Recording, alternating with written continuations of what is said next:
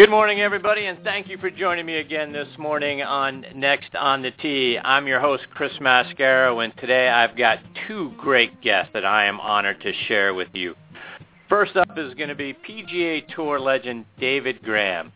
David won 38 times as a professional, including two majors, the 1979 PGA Championship and the 1981 U.S. Open. He has the distinction of being one of only 5 players to have victories on 6 different continents. And how he's not in the Golf Hall of Fame is beyond me. It's a terrible oversight by the PGA, and one I hope that they get right very soon. So I'm looking forward to talking with Mr. Graham about his illustrious career in just a few moments. Later in the show, PGA pro Brian Bateman will join me. Brian is a 2-time winner as a professional, once on the Nationwide Tour at the 1998 Carolina Classic and once on the PGA Tour at the 2007 Buick Open. He also hosts his own show on the PGA channel on Sirius XM called Sea Island Golf. We'll talk about that and much more when he joins me about 20 minutes from now. So I'm excited and really privileged to have two great gentlemen with me on the show this morning. But before we get started, I want to kick off the show by saluting the brave men and women serving in our military and everyone listening in on the Armed Forces Sports Radio Network. We thank you for your daily sacrifices and all that you guys do to keep the rest of us safe. We also want to thank those of you who serve in every branch of the military and public service. We truly appreciate what you do to preserve our freedoms and our liberty. It's through your strength and efforts that our way of life is even possible. Our sincere thanks as well to Stephen Lee, Dennis Sparrow, and all the folks at Armed Forces Sports Radio. It's an honor for us to be a part of your network.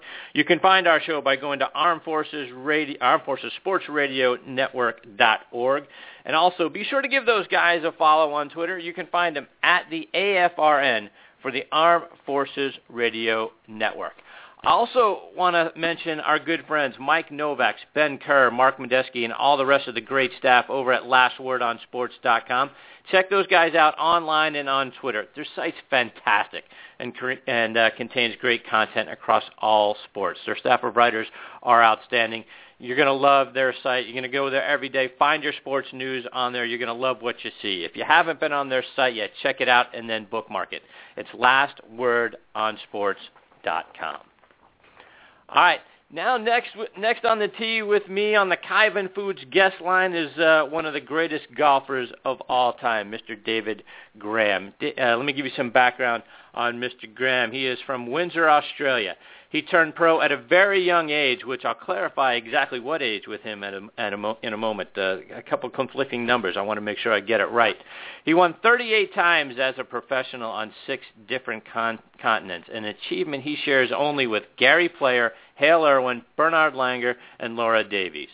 He won 2 major championships, the 1979 PGA and the 1981 U.S. Open. He teamed with Bruce Devlin to win the 1970 World Cup of Golf. He was a member of Australia's back-to-back championships in the Dunhill Cup in 1985 and 86, and we are so honored to have him with us on Next on the Tee. Mr. Graham, thank you for joining me this morning. Good morning, Chris. Pleasure to be here. So, how are things up in Montana this morning?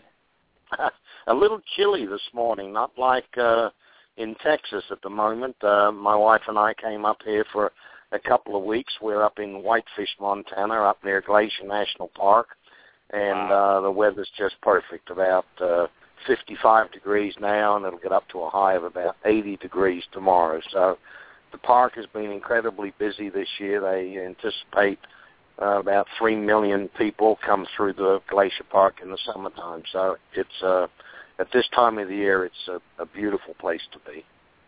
Yeah, no doubt. It sounds fantastic. Good for you. So, Mr. Graham, I'm curious. I read 2 different accounts of the age at which you turned pro. I read 14 and I read 16. Are either one of those correct? 16 is correct, yes. Okay. Yeah. So, what that tells me is you were breaking par at an incredibly young age. When did you get started playing, and who started you? Well, I started playing left-handed, actually. Is that right? I started as about a 12-year-old. I started playing left-handed. They were the only clubs that I could find, and I played left-handed until I was about 16 years of age when I became a second assistant at Riversdale Golf Club in Melbourne, Australia. And the professional there was a very distinguished gentleman by the name of George Naismith.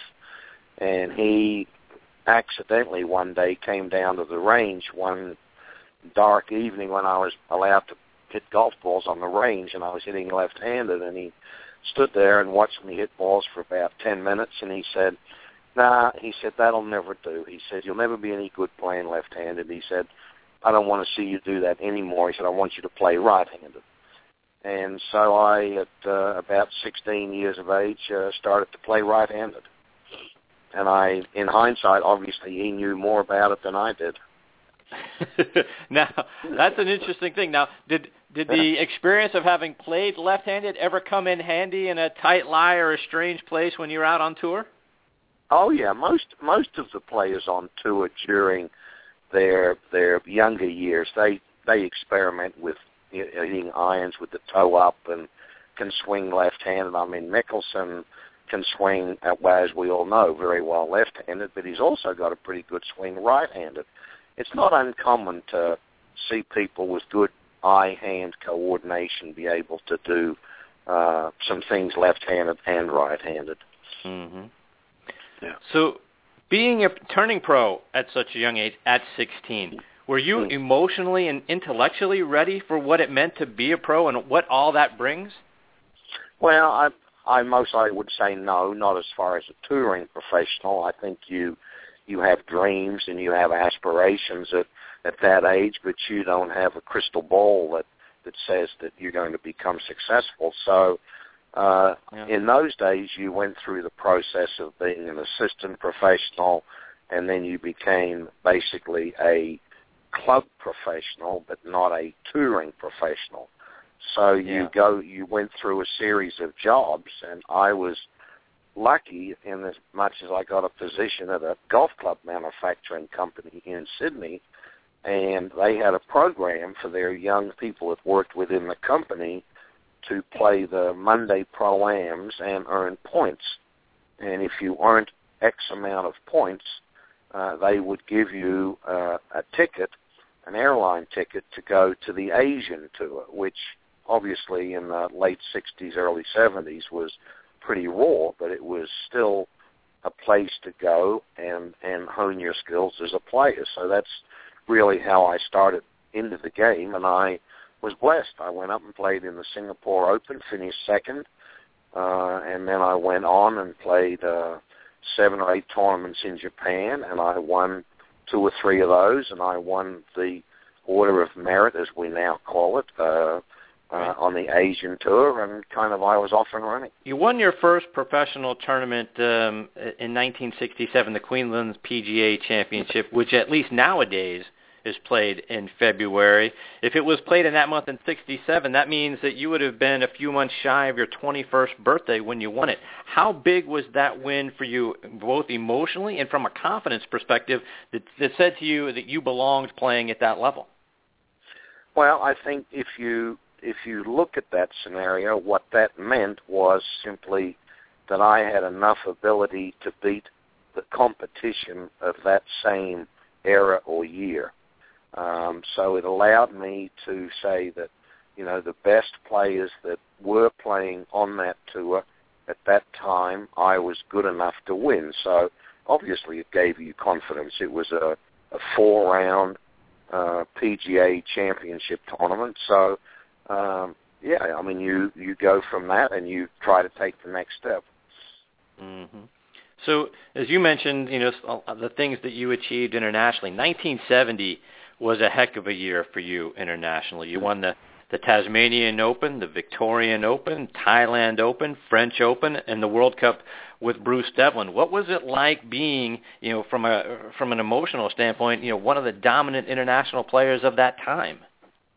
Well, I think, there was, I was very fortunate, as were other players of my era, because Jack Nicklaus won 7 Australian Opens, which meant that he came to Australia when I was in the infancy of my playing.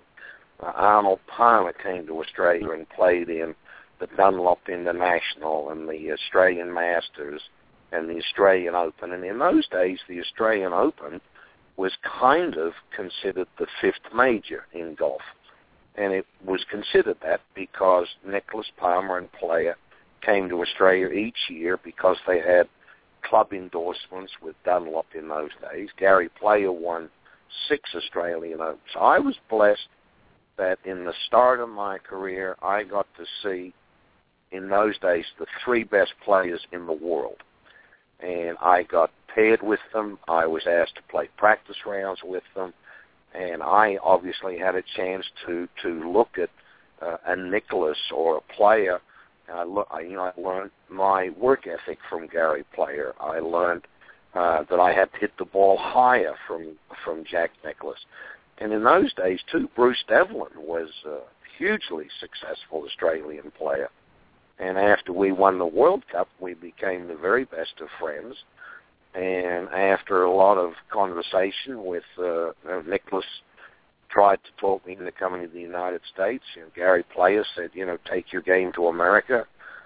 Bruce Devlin said, if you want to play a consistent schedule of tournaments, you've got to come to the United States. So it wasn't very long before 1971, my wife and I came to the United States and set up home, and then I played internationally, sparingly, but I mainly played on the U.S. tour. So you mentioned the Australian Open and what it meant to you. Now, you mentioned Jack. Now, you won the Australian Open in 77 after having come close in 72, but Jack won the 2 years prior and the year after you yes. in 77. But was winning your country's national championship the event that you most wanted as a professional, or were the majors really more what you were after? Well, I wasn't sure in 76. I mean, I clearly was thinking about winning one or two or as many as I could of the big majors. But, the Australian Open in 1977 was played at the Australian Golf Course, which was a redesigned Jack Nicklaus golf course. And the sponsor was a gentleman by the name of Terry Packer, who was one of Australia's wealthiest, if not Australia's wealthiest citizen. And he decided to try and upgrade the importance of the Australian Open. So the year I won, I think clearly the 2 or 3 years on top of the year I won were the best fields ever assembled in golf in Australia. So I won that particular tournament, winning against all of the top players. Nicholas played, Player played, Arnold played, just every good player that was a name player in that. So I won the Australian Open when I beat a good field. So it wasn't considered a tournament that I had won with a low quality of field. So that in itself was very rewarding to me. And sometimes you win tournaments and they need a little asterisk beside them because it depends on, sometimes it's not a question of the fact that you won, it's a question of who did you beat to win. Right. No, good. Excellent point. Yeah. When you first came to the U.S. to play, was the terrain and the style of golf any different than what you were used to over in Australia? Oh, definitely. I mean, I learned to play seaside golf. And I was a small-framed player, so I learned to hook the ball, and I learned low ball flight so that the ball would roll further. But I learned to play with the 1.62 size golf ball, not the American 1.68. And that in itself was a significant difference. But I learned to play in windy conditions, kind of a lot like we see so many great players come out of Texas. But they learned to play with the American-sized ball, but they also learned to hit the ball high and low. I learned to only hit the ball low, and I was told, by a lot of players, primarily Nicklaus and primarily Bruce Devlin, that said, I would not be a good player in this country unless I changed my address position, if I learned to stand closer to the ball, so the club face would be on the line for a longer period of time, and I needed to weaken my left hand so that I didn't flip the toe of the club over as much, and I needed to learn to launch the golf ball at a higher angle, mainly because of the smaller greens and the tournament position of the hole locations. You needed a golf ball that landed on the green with spin and landed softly. So I rebuilt my golf swing in the early 70s to cater to being able to play in America.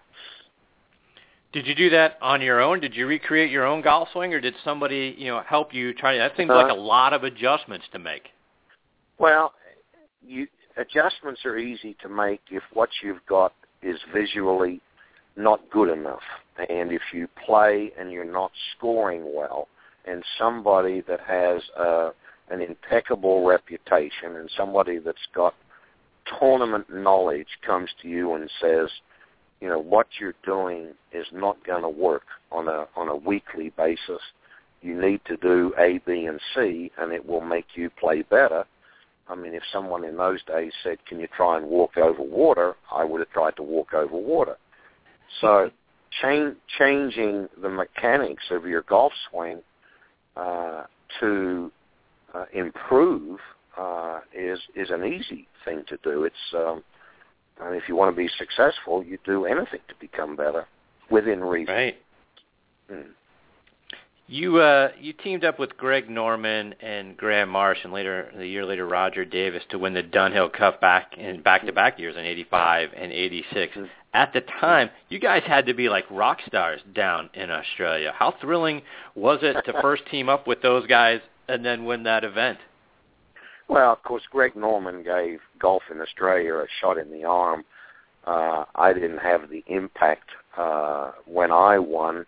I was living in the United States. I had become a U.S. citizen. I had started to raise a family in the United States. So I didn't make the trips to Australia, and I didn't have a home base there. So I was kind of a little bit of a turncoat, you might say. Greg was just still living in Australia and came on the scene with that blonde hair, and he was a big, towering type of guy. And he really gave golf in Australia a shot in the arm. He obviously later came back to the United States and played the tour here full time. But, Australia's a long way away, and it's not a place that you can live and commute and play competitively well. You have to set up a base in this country if you want to play golf in this country. All of the European players all now have a base in the United States, primarily in Florida. Right. Going back to '79 when you won the PGA Championship at Oakland Hills Country Club just outside of Detroit, you won it in a playoff over Ben Crenshaw. A little bit of a struggle for you in the last round, right on 18, but the playoff that you had was amazing. Can you take us through that tournament a little bit? Well, I don't really have much recollection of it, to be honest with you. I'll help you. I know I've got more than I wish sometimes, other than the end result. I had not won a major. I was nervous as a cat on a hot tin roof. I made, which I think was to be expected, a bad swing on number 18. I made a poor club selection. There were two towering bunkers in front of the green that the balls were plugging in, and people were having a terrible time because they put all new fresh sand in those bunkers the week of the tournament. And so the front bunkers were not a pleasant place to be. So I hit one extra club. I had a clear shot, actually. I couldn't see the flag, but I had a clear shot for the flight. And I hit one club more than I, in hindsight, should have, and I put it in the back over the green where the gallery had trodden down all the grass. And I got a nasty lie, and I chili dipped my chip, and I chipped it on the green, and I missed the putt, and I made 6. And went into a playoff with Ben Crenshaw. And obviously, my wife was the only one on my side. And, of course, Ben was, the new blonde next to be Jack Nicklaus. And I got very fortunate. They never know how either one of those two putts went in. It was, I think, in hindsight, it was out of my hands. Yeah, so you talk about those two putts went in the playoff. You saved par and extended the playoff with an 18-foot putt, on the first hole, and then a 10-footer for birdie on the second hole. Yeah. So first, when that 18-footer rolls in, that had to be a huge adrenaline rush. Well, it's an old cliche, but you do the best you can, and I read the putt properly. I made a good stroke at the putt, and fortunately it went in, and I finished up winning, and I learned a lot about my character in that 30 or 40 minutes, and it was a life-changing experience for me because the PGA had a 10-year exemption, and I was always trying to keep my exemption year to year, and then the PGA carried 10 years. So my wife and I could establish home. We started a family. We became U.S. resident, U.S. citizens, based on the fact that we knew at least for the next 10 years of our life I could play on the tour. So the benefits were huge. The benefits were huge. Plus, it was a major. Right. So, you finished it up. I just want to, cap the end of it. The third playoff hole was a 202-yard par 3. You hit a 4-iron to within 4 feet. Right. Ben put his ball in the bunker, and his par putt lifts out. You roll in that 8-footer. What's that like when you see that ball disappear? What was that like for you?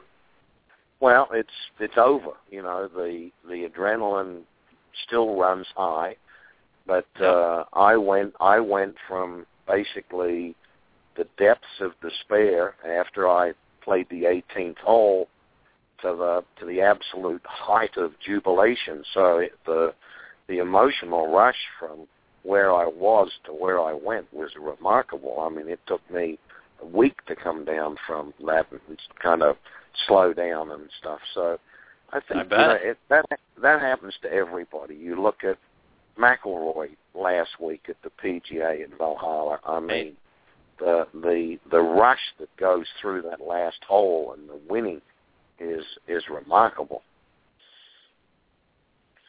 So you mentioned Roy. When you won back in '79, you won $60,000 for that win. McIlroy just got $1.8 million. Could you ever have imagined, that the purses would grow to this level? Well, I don't think anybody had that vision. I mean, I watched the tour through Nicklaus and Arnold Palmer go from $100,000 tournaments to $300,000. I played in the 1976 Westchester Golf Classic. It was the first tournament on the tour to have a $300,000 purse. I don't think anybody could envision what Arnold started, and then obviously you call it the Tiger Woods effect. The prize money is astronomical, and the retirement fund for the players playing today is astronomical. They have excellent medical. They have tremendous fitness programs on the tour. I don't think anybody could have seen it increase to the size that it is. From a financial standpoint, I think everybody wishes we were all playing today. But you look at when I played, and then you look at when Hogan, Snead, and Nelson played. They played for nothing compared to what even the players of the 70s and 80s played for. So, and every sport's like that. I mean, look at what Mickey Mantle got paid to play baseball. Joe DiMaggio compared to what they get paid today. So, I don't ever think that. I certainly would have liked to have played in this era, but I think I played in if you take the money out, I think I played possibly in the best era of golf, because I played when Arnold played, I played when Nicklaus played, I played when Tom Watson won 8 majors, I played when Lee Trevino won 6 majors, Johnny Miller won 5 majors, Ray Floyd won 5 majors. I played in an era where a tremendous amount of people won multiple major championships, and I played in an era where Nicklaus won 18. So, it was a great period in golf. Right. No, I couldn't agree more with that. Just a couple more, Mr. Graham, before we let you go. I don't want to miss the 81 U.S. Open, at Marion Golf Club, which hosted last year's U.S. Open. You trailed by 3 going into the final round, and then you put on a golf clinic. After you missed the first fairway, you hit the next 17 and all 18 greens in regulation, and you turned a 3-shot deficit into a 3-shot victory. A round that you mentioned Mr. Hogan, but Ben Hogan called one of the finest rounds he had ever seen. Take us through that event. Well, that was interesting. I played a practice round with Gary Player on the Wednesday, and he made a very nice comment about how he thought I was swinging well and that how Marion suited my style of game. So that was nice of him to say that, and Gary's always very sincere with his comments. So that gave me some confidence, and about 6 months before that, he had also told me to start swinging a heavy practice club to increase my shoulder turn and increase the length that my arms went back. And I had done that very diligently, so that had kind of changed my swing a little bit. And I don't know, it just clicked. I mean, who could have ever written a script to play a round like that, win a U.S. Open on Father's Day at Marion? I mean, you just can't sit there and write that script. So that was a nice win.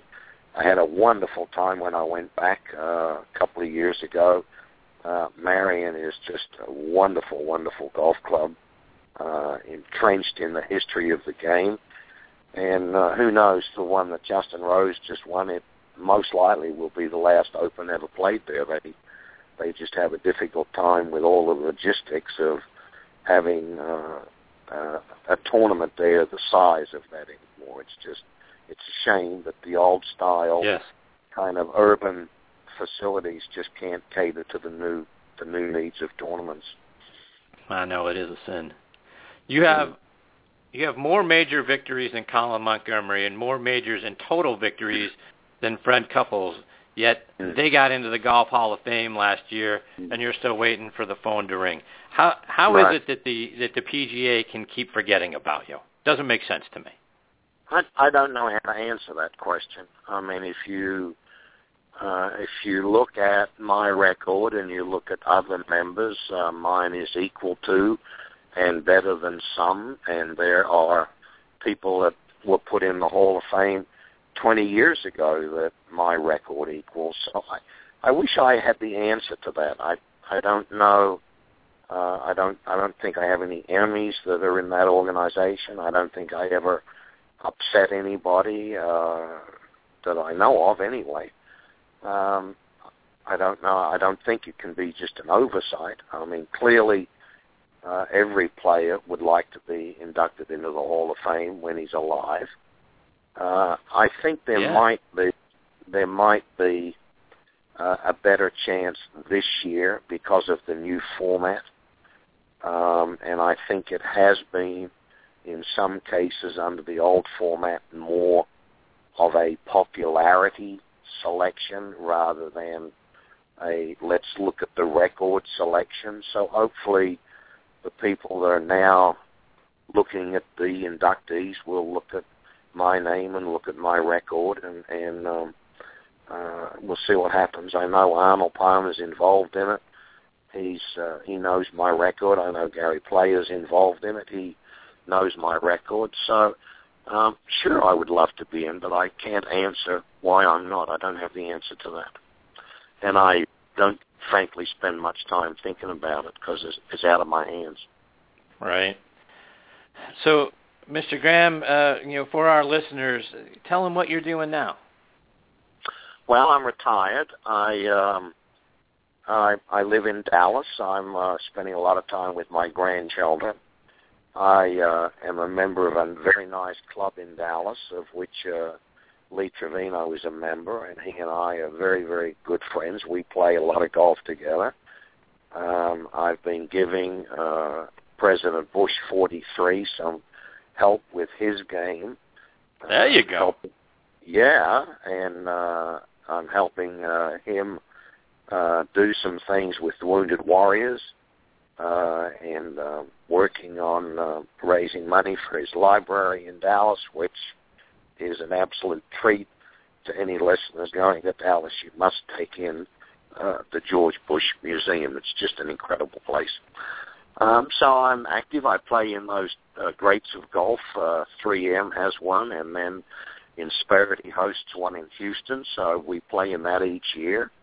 And I do a little bit of exhibition golf. I do some speaking now and then, and I do some corporate stuff. So I'm as busy as I'd like to be, and sometimes I'd like to be a little bit busier, but my grandkids keep me happy, so that's good.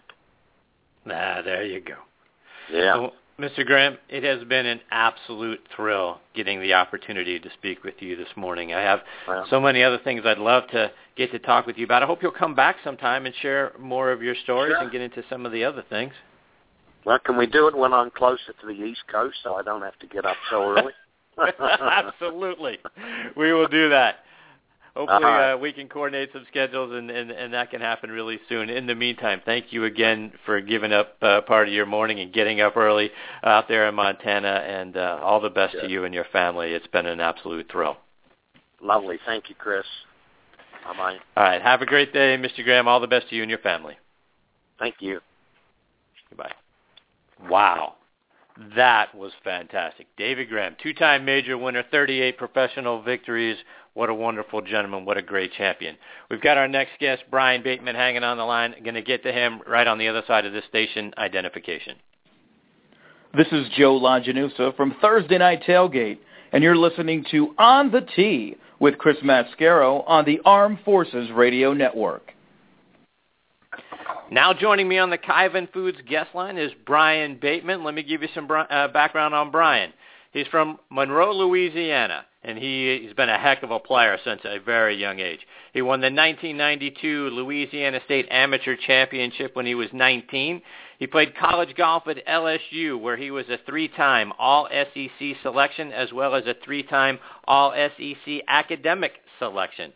In 1995, as a junior, he was an academic All-American. His senior season, he was an All-American, and he graduated in 96 with his degree in marketing. He played on the nationwide tour from 1997 to 2001 and won the 1998 Nike Carolina Classic. He started playing on the PGA Tour in 2002, and 5 years later won the 2007 Buick Open by one stroke over Jason Gore, Justin Leonard, and Woody Austin. Along with his 2 victories, he's had 14 top 10 finishes and has 53 top 25s. And back in June, he started hosting the Sea Island Golf Show on the PGA channel on Sirius XM, which I regularly listen to on my commute home in the evenings.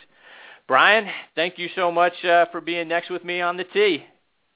Hey, Chris, how are you? Good morning to you.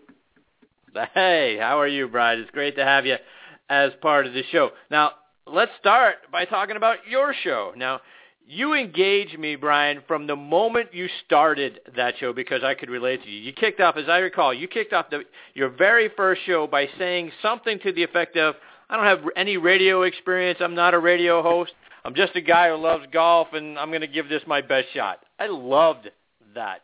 Talk about how that whole thing came together for you.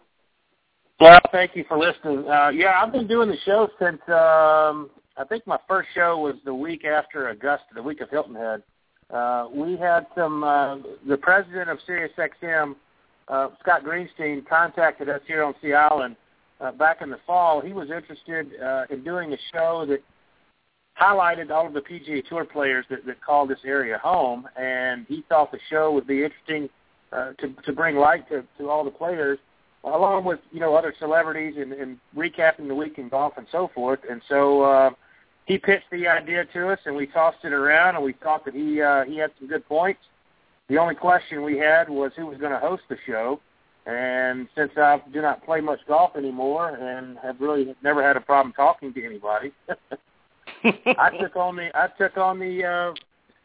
the head job, and I've been in charge of content. I'm in charge of gathering guests and putting the show together. As you well know, sometimes can be more difficult than others, but it's been a lot of fun. I've had obviously no experience on the radio, but each show has gotten easier, and I think I'm in my last Wednesday show with my 15th show. So it's been going well. We've got a lot of good feedback, and it's always good to catch up with my buddies that are still playing out there when I have them on the air.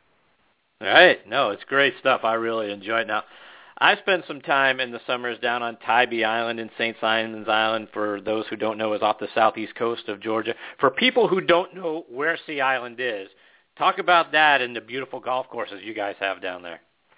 Well, it's going back to the whole Sea Island Golf Radio show. There's a reason why so many tour players live here. We're about an hour north of Jacksonville and about an hour south of Savannah, right on the ocean. It's just a small kind of beachy town of about 10,000 people, but within the 10,000 people, there's 11 or 12, I think, tour players now that live here.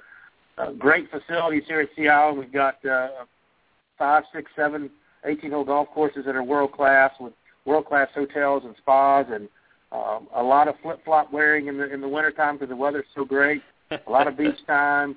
Obviously a lot to do outside, whether it's the beach or fishing or riding your bike or horseback riding or what have you. So it's just a great spot. It's for a tour player.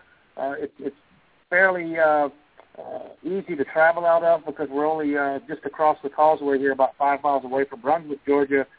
So we have commercial access from that larger airport, but we have a private airport here on the island. But there's just a reason why Davis Love came here in the late 80s, and there's been 10 or 12 guys that have moved here since because it's just a great place to raise a family. It's also a great place to continue your career as a golfer. So you mentioned Davis Love III. Now, you also have on the show, right? Davis joins you from time to time. You got Lucas Glover, Todd Anderson joining you on the show, right? Yeah, I mean, I've had, like I said, 14 or 15 shows. I've pretty much touched base with everybody that lives here, with the exception of Zach Johnson and Matt Kuchar, who will be on probably in the next couple of weeks. But, yeah, Davis has been a repeater a couple of times. Lucas has been on 2 or 3 times. Todd Anderson has been on. I've had Mike Taylor on. I've had Mike Shannon on, Jack Lumpkin, all the Sea Island teachers. And then I've had a bunch of celebrities and other golfers that have visited here either for the McGladrey or come here with their family but don't live here full time. Everybody always is excited to talk about Sea Island, St. Simon's Island, because it's such a great place to live. So I got to imagine you're getting out on the courses with those guys. First and foremost, what's your favorite Davis Love or Lucas Glover story? Well, in both of those two guys, Lucas in particular was probably the biggest reason why I moved here. When I like you said earlier, I won the Buick Open in 2007, and I went through some really bad injuries. I had shoulder surgery shortly after my win and had knee surgery as well. So I was trying to, once I got healthy, or what I thought was healthy, I needed to make a move, and I wanted to go somewhere where I felt like I could work on my game. We all have the same manager, agent, sports management company that's here on the island, Crown Sports. And so I was visiting here quite a bit to whether I was at the week before or after the Players' Championship, or I was on my way to Atlanta, the old tournament we used to have up there, or Hilton Head. Anytime I was close in the Southeast, I was coming by Sea Island to practice. And when I decided I wanted a change in scenery from Louisiana, my wife and I, with a young child, decided to move here. And Lucas and Davis were the reasons why. They were some of my closest friends on tour. So, yeah, I mean, when I got here, I was still trying to chase the dream, if you will, and we played a lot of golf. It's always fun to play golf with your friends that you've known for years, and you're still in awe of the way that they still play. I mean, Davis is 50 years old, and I think he's hitting the ball further than he's ever hit it. He fights his putter a little bit, which we all do, but he's still trying to compete on the big tour. He's got plenty of opportunities to go to the senior tour, but he's still working at it and still mad at the game, if you will. He still wants to get better, and the same with Lucas. So, and look, there's Jonathan Bird, Zach Johnson, Matt Kuchar, Charles Howell's in and out, Stuart Sink's in and out, Harris English, Hudson Swafford, Brian Harmon. We're all here. It's almost like the media started calling the Sea Island Mafia years ago, which I don't think any of us would be crazy about that term, but But I guess it's just because there's so many of us here, and we all play golf together and see each other all the time, whether it's on the golf course or at restaurants or just around the island, because it's just not that big a place, yet there's so many tour players that are here. That's great. So let's talk specifically about your career, Brian. Now you lettered 4 years at LSU, so I got to ask: is it killing you watching Alabama win the college national championship? Well, you know what?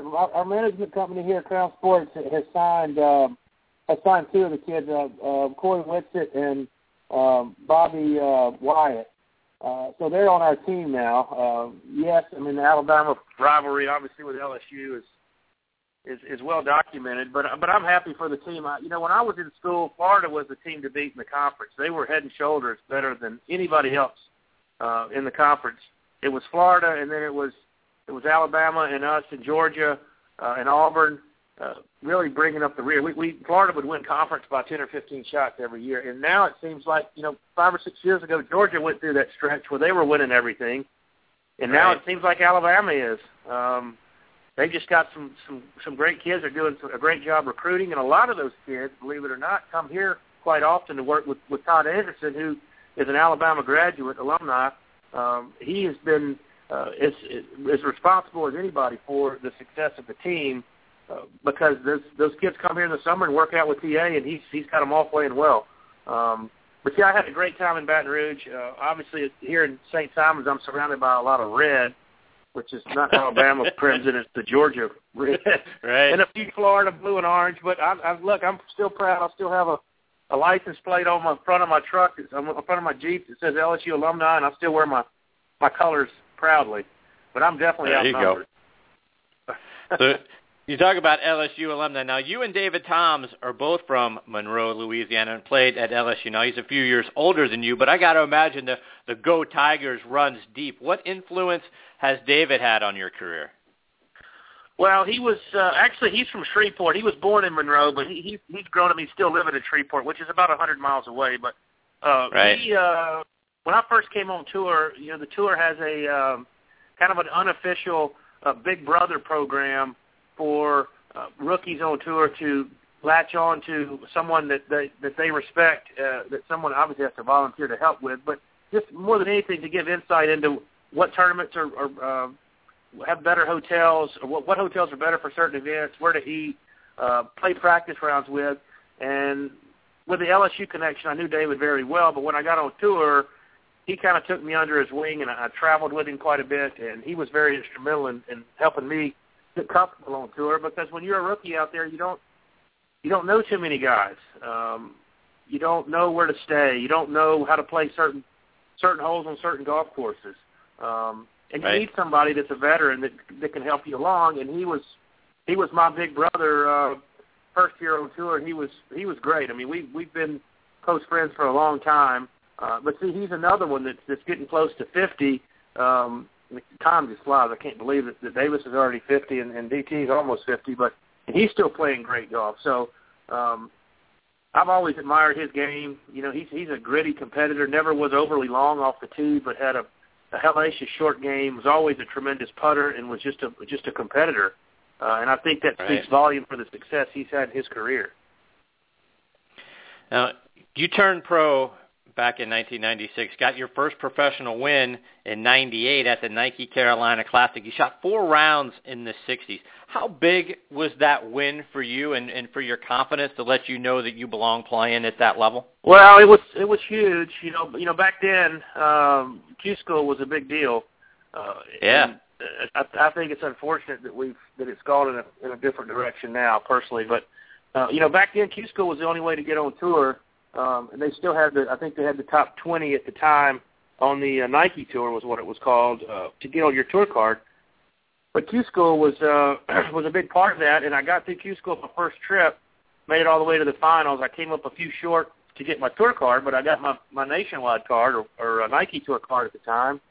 And it was a short year later that I got hot in Raleigh, North Carolina, and won that event. And it just kind of it made me feel like I belong, like you said. It's it's difficult to win on any level, and when you turn pro, you're a little bit bulletproof coming out of college, because if you were a decent player in college or had some success as an amateur, the competition is not as deep. And once you turn pro on any level, it's difficult to win. There's just a lot of guys that are out there that are trying to beat you. So when you do win, it always makes you feel good. And I think that was a definite learning point in my career that I knew I could do it. And it took me a few years to get on tour, but at least I felt like that I had succeeded at a certain level, and I obviously wanted to get to a different level. But the Raleigh win was, I'm still looking at my trophy right now from been 16 years ago here in my office. It still sits on the shelf right next to the Buick Open trophy. So, yeah, it was a big deal in my career, sure. You mentioned Q School, Brian, and I've talked to many guys that said getting through Q School was just as difficult or even had more pressure than when they got out to playing on tour. What was the Q School experience like for you? Well, I've been called a lot of things in my career, but one of them that I'm most proud of from different players and contemporaries of mine is that I was a Q School expert. And I don't know what my secret was, but I think someone told me at one time that I had succeeded as getting through the final stage of Q School more than anybody else. I don't know. I think I did it 5 or 6, 7 times, made it all the way through the finals. Don't really know how I did it. I just always felt like that once I got to the finals and I had 6 rounds to play golf, that I'm trying to think of the word. What would I do? My wife would go with me. I would not read any newspapers. I didn't look at the scoreboards. I didn't do anything. I just concentrated on my golf. Felt like if I made it to the finals, I had the confidence to get through it, and I was fortunate enough to do that. Q School was never fun. I've seen guys get nauseated on the first tee. I was playing with a guy one year. Don't want to name names, but we came to the last hole out at PGA West, and he was 2 inside the cut line coming to the last hole and had played bulletproof golf all day long, the final round, and he made triple on the last hole and missed it by a shot. And it was nothing but nerves. You see some crazy things at Q School, and it was just it's your year. It's your year in a six-day stretch. Some guys handled it better than others. I always felt like that I was just, if I could concentrate on my particular game and not worry about anybody else, that I would be okay regardless. And maybe that the clarity that I had starting the week helped me get through it. I hate to see it not allow a college senior, or someone who's been playing on the mini tours in the summers to be able to have that opportunity to get their tour card. I think with the new changes that they've made, the only way you can get your tour card is through the web.com tour finals, the 4 events. I just hate to see the surprise factor of a guy getting through 6 rounds of the finals at Q School getting his tour card. I mean, there's plenty of names of guys that have done it and never looked back. J.B. Holmes, Harris English, just in the last couple of years. Now, if you're a hotshot kid coming out of college, you're pretty much, well, you are ready. You have no chance of being on tour your first year back. You've got to go to web.com. And I just hate that they've taken away the opportunity for either young kids coming out or veterans like myself who maybe not play much anymore, but know that you have that ace in the hole in November if you can get hot at Q School, that you can get back on tour the following year. So, but it's hard to describe the pressure. People don't realize some of the scenes that you would see at Q School, whether it was in Florida or whether it was in California. Yeah, no, I mean, like I said, I've heard a lot of stories about, the pressure getting to guys, and like I say, even more so than perhaps when they got onto, when you played on the Nike Tour, the Web.com Tour, the Nationwide Tour now, or on the PGA Tour. Yeah, I think the thought of, my dream is this close, and then trying to deal with that pressure is something that is difficult for some guys. And to your point, some guys succumb to that. But when you think about what you saw, is it the pressure of the dream, or is it the pressure of, if I don't make it through here, I got to go through a whole nother year. I got to wait a whole nother year to get my opportunity?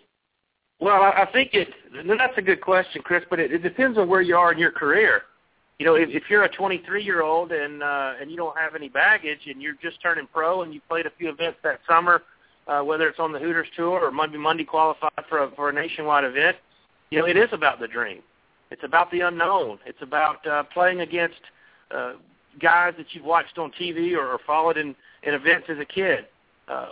you get up into your 30s and you have a family and you have children, it's a different kind of pressure because you have a lot more responsibilities at home financially, and you have to support a small kid at home, or maybe you're divorced and you're trying to take care of child support. So you're in a different part of your life, and so the pressure's different.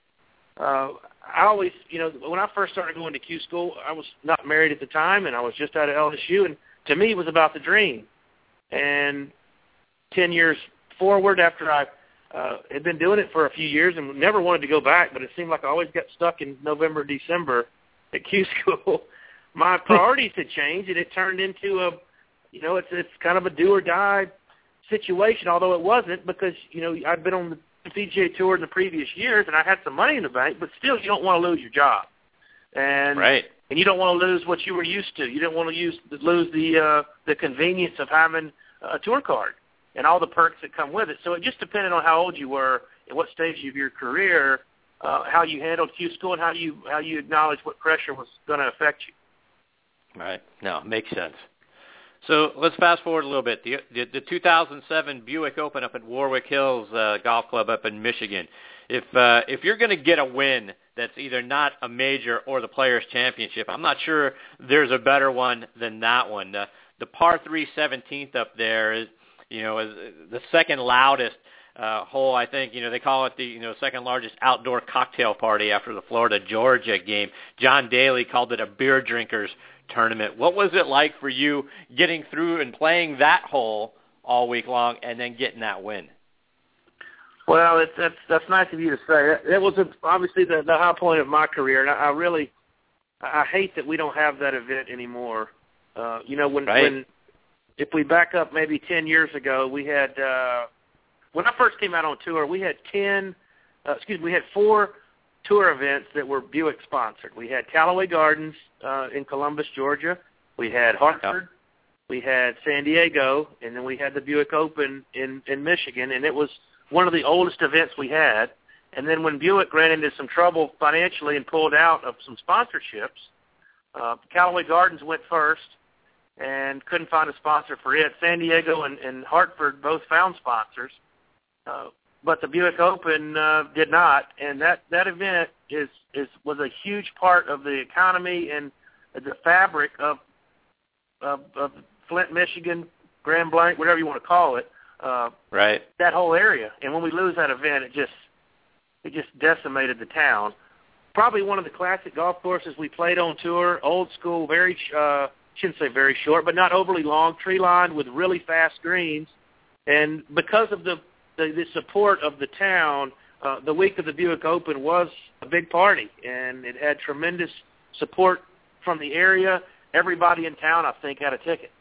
And about half of those people would end up on the 17th hole on Sunday and sat on the weekend at least to partake in whatever beverage of choice, but to get rowdy. And it was quite a thing. I don't know if it compares quite to the 16th hole in Phoenix, but the venue is a lot smaller. I think per capita it was a bigger venue than Phoenix. But what a great scene! I mean, I was tied for the lead coming to the 17th hole on Sunday, and missed the green to the right, and had a really difficult chip, and flopped it over a bunker down to about 6 feet, and made the putt for par, which was a huge get for me because I was definitely feeling the nerves. And then I came to the 18th hole and hit a good drive down the middle, and looked at my caddy, not really knowing where I stood. I had a feeling I was either in the lead or close, and he said birdie wins, which for my caddy had never been caddying for any player on tour that had won before. I had never won before, and I think it speaks volumes for him and his confidence in me that he didn't say a par ties. He said a birdie wins. Nice. So I had the perfect club on an 8-iron, and I hit it back left 10 about 15 feet from the hole. And once I got up on the green and started looking at the putt, I just felt like I had a calm come over me, and I just felt like it was my turn to make history, and the putt went right in the middle. And it was a pretty neat feeling. I bet. What was the adrenaline rush like when you realized this is going in? Well, it was such a blur after the putt went in, and I went over and hugged my caddy's neck, and I was waiting for Scott Verplank, who I was playing with, to finish out. And I looked at my caddy, and I said, "Is it over?" And he said, it's over. And I said, is it really over? And he said, yeah, we won. Which I already knew that, but it was like I needed reinforcement that there was not going to be any surprises. Right.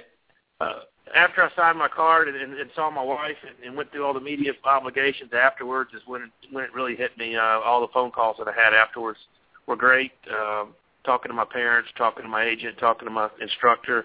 And then my wife and I went to dinner and don't really remember much about dinner other than the maitre d' brought us over a big bottle of wine and said compliments to the owner. Thanks for coming in and sharing some time with us. And then I remember getting up the next morning to fly home, and I had one of the worst headaches I've ever had. It wasn't from the wine. It was not? I think it was. No. It was the adrenaline. I firmly believe that. It was an adrenaline hangover. Because it was just I remember it being almost like a migraine.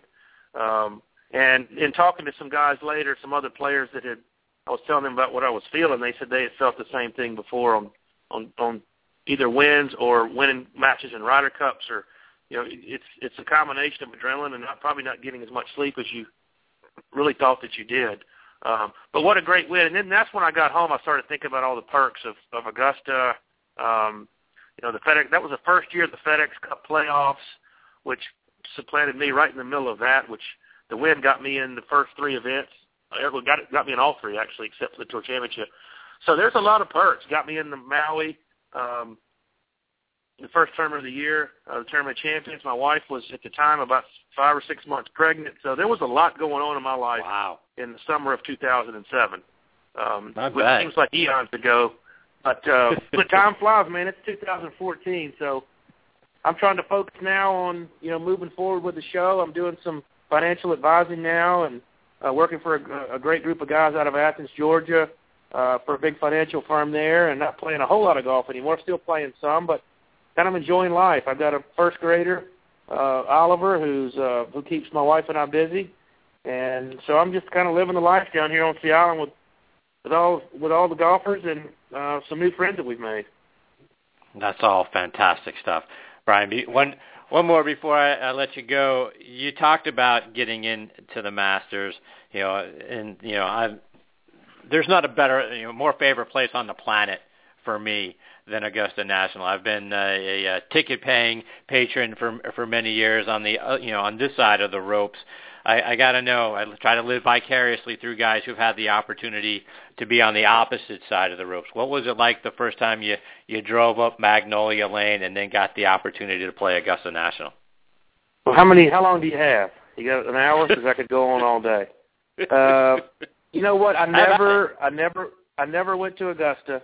Never went to the Masters. It was kind of a dream of mine as a kid that if I ever set foot on the property, it was going to be as a player. And so after the Buick, and I was battling shoulder injuries then. Even when the week that I won, I was having some shoulder problems, and probably was leaning towards some type of surgery to get it repaired after the win. But there was no way I was going to miss Augusta, 8-9 months after the win. So I made it through that year on a bum shoulder. I remember the week well. I did not play Houston the week before. We were, let's backtrack. A month before that, I was in Tampa playing at the event there in Tampa, and my caddy and I flew up one afternoon to do the icebreaker, if you will, at Augusta. Called ahead, because you get free practice rounds as many times as you want to play if you're in the next year's event. And so we went up, and it was about 45 degrees and rainy and windy, and we played the golf course, took in all the sights, had a local caddy because they require you to use a local caddy during practice rounds before the tournament starts. So my regular tour caddy just walked with me. We took notes. I got there Sunday afternoon, and David Thomas and I went out late Sunday afternoon, played the back nine, started on 10, and they do not allow patrons on the golf course on Sunday. So literally it was David and his caddy Scott and my caddy Skillett. There was the four of us on the back nine of Augusta, and we were the only ones out there. Got back there on 11, 12, 13, and it was like the golf course, well, it was. The golf course was, we had it all to ourselves. And it was the most tranquil, peaceful time I've ever had on a golf course. just taking in all the history and not hearing anybody talk other than what was being said in our group. It was pretty cool. Had a good practice round on Monday, Tuesday, did the par 3 on Wednesday, which, by the way, is probably the maybe the most nervous I've ever been is on the first hole of the par 3, because you've got a 125-yard shot to a green that's about 10 feet by 10 feet. You've got 1,500 people 15 deep around the green that if you just block it about 12 steps, you're going to hit somebody in the head. It's crazy, the par 3. But that was a lot of fun. David and I played in that as well. Steve Flesh and David Toms and I played a threesome there. And then on Thursday, I was ready to go, and I happened to birdie the last hole, and I think I was tied for second after the first round with a 69. So it was a great experience. I remember signing my scorecard on Thursday, and the ESPN CBS guy came and grabbed me and took me straight to Butler Cabin and did a live interview with Mike Tirico. Wow. And I'm fresh off the 18th green. Hadn't even seen my wife yet, and I'm on live television at Augusta with Tirico in the Butler Cabin. So that Thursday was pretty compelling, if you say the least. The weather the weather got bad on us on Friday, and the stroke average went up, I would say 3.5, 4 shots. It got real windy and cold. But I ended up finishing top 20 for the week. I think I led the field in greens hit that week, played well, enjoyed it, and always wanted to get back. I think I missed returning based on my play by 2 shots. I missed a couple of – had a 10-footer on 17 and 18 on Sunday for birdie that I missed both of them, which if I make those 2, I'm in the next year because I finished top 14. But what an experience, what a great venue, and I don't think people realize how hilly that golf course is if you've never been right. there. It's not an easy the walk. TV doesn't do it justice. No. What a great week. Tied 20th with Bubba Watson, Zach Johnson. So lot to brag about now. That's a wonderful finish. Yeah, it was a lot of fun. I just wish I'd had more than one opportunity to play there. But I am very thankful for the one chance that I had at Augusta, because it was a great week. Good for you, Brian. So, Brian, for our listeners that want to follow you online and over social media, how can they find you? Well, you can follow my show on Twitter. It's at Sea Island Radio, and you can follow me individually on Twitter at DBrian Bateman. Got it. All right, Brian. I'm live every Wednesday night. It's at 7:00 Eastern on Sirius XM 208, XM 93. So tune in if you can. And I appreciate you listening too, Chris. That makes me feel good. There you go. Well, I'm listening every Wednesday night. Are you guys year-round? You going to be year-round, or you guys cutting it off after the season? No, we're straight. We're every Wednesday. However many Wednesdays there are in the year is how many Wednesdays I'll be on. But just tune in. It's a lot of fun. I'm enjoying it. There you go. Absolutely. Brian, thank you so much for taking time out of your Saturday morning to join me. You're fantastic. I hope you'll do it again sometime, because I had a lot of fun. Oh, I'd love to, and we'll have to reciprocate. I'll have to have you on one Wednesday so we can talk everything golf, as I like to say. There you go. I look forward to that. Thank you. All right, Brian, enjoy the rest of your weekend. All the best to you and your family. All right, you too, pal. Thank you very much for having me. We'll talk soon. All right, take care, Brian. Brian Bateman, what a great guy. And Sea Island Golf, like I said, it's a great show. I enjoy Brian. And one of the things that I enjoy most about Brian, like I said, is when he kicked it off. I'm not a radio guy. I've not done this before. I have no experience, but I'm going to have some fun with it, which is exactly, how I feel about this show. So I relate to Brian a lot, and I look forward to having him back on the show with me, hopefully very soon. All right, everybody, it's time to put a bow on this one. My sincere thanks to Mr. David Graham, who was an outstanding guest, as was Brian Bateman.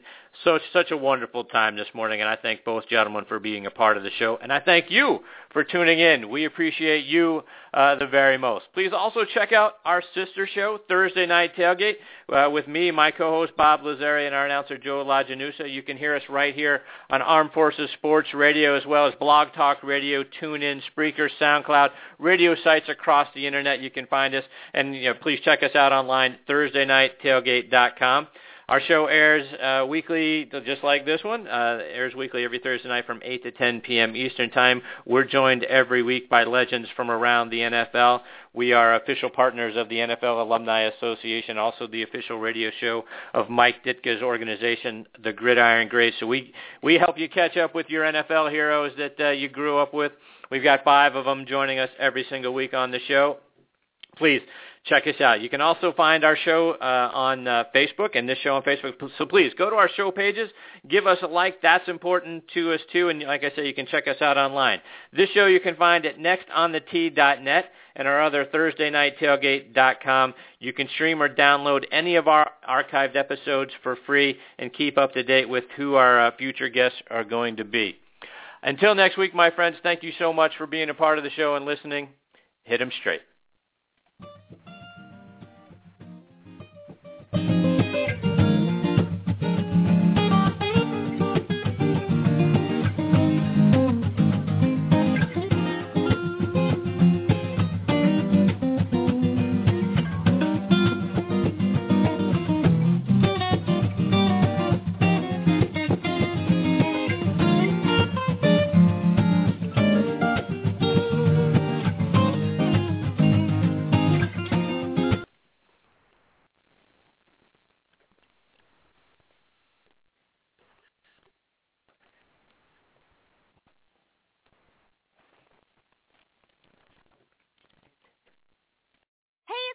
And this is my impression of a drill instructor directing a musical. Tail hut! Get those tap heels in line and let me see those jazz hands! Are you bundling your home and auto insurance through Progressive? Can you hear me through those sequins? Bundle your home and auto through Progressive and save. Left, and step no change. Progressive Casualty Insurance Company affiliates. Home insurance provided and serviced by other select insurers. Hey, it's Flo, and this is my impression of a drill instructor directing a musical. Tail hut! Get those tap heels in line and let me see those jazz hands! Are you bundling your home and auto insurance through Progressive? Can you hear me through those sequins? Bundle your home and auto through Progressive and save. Left, and step no change. Progressive Casualty Insurance Company affiliates. Home insurance provided and serviced by other select insurers.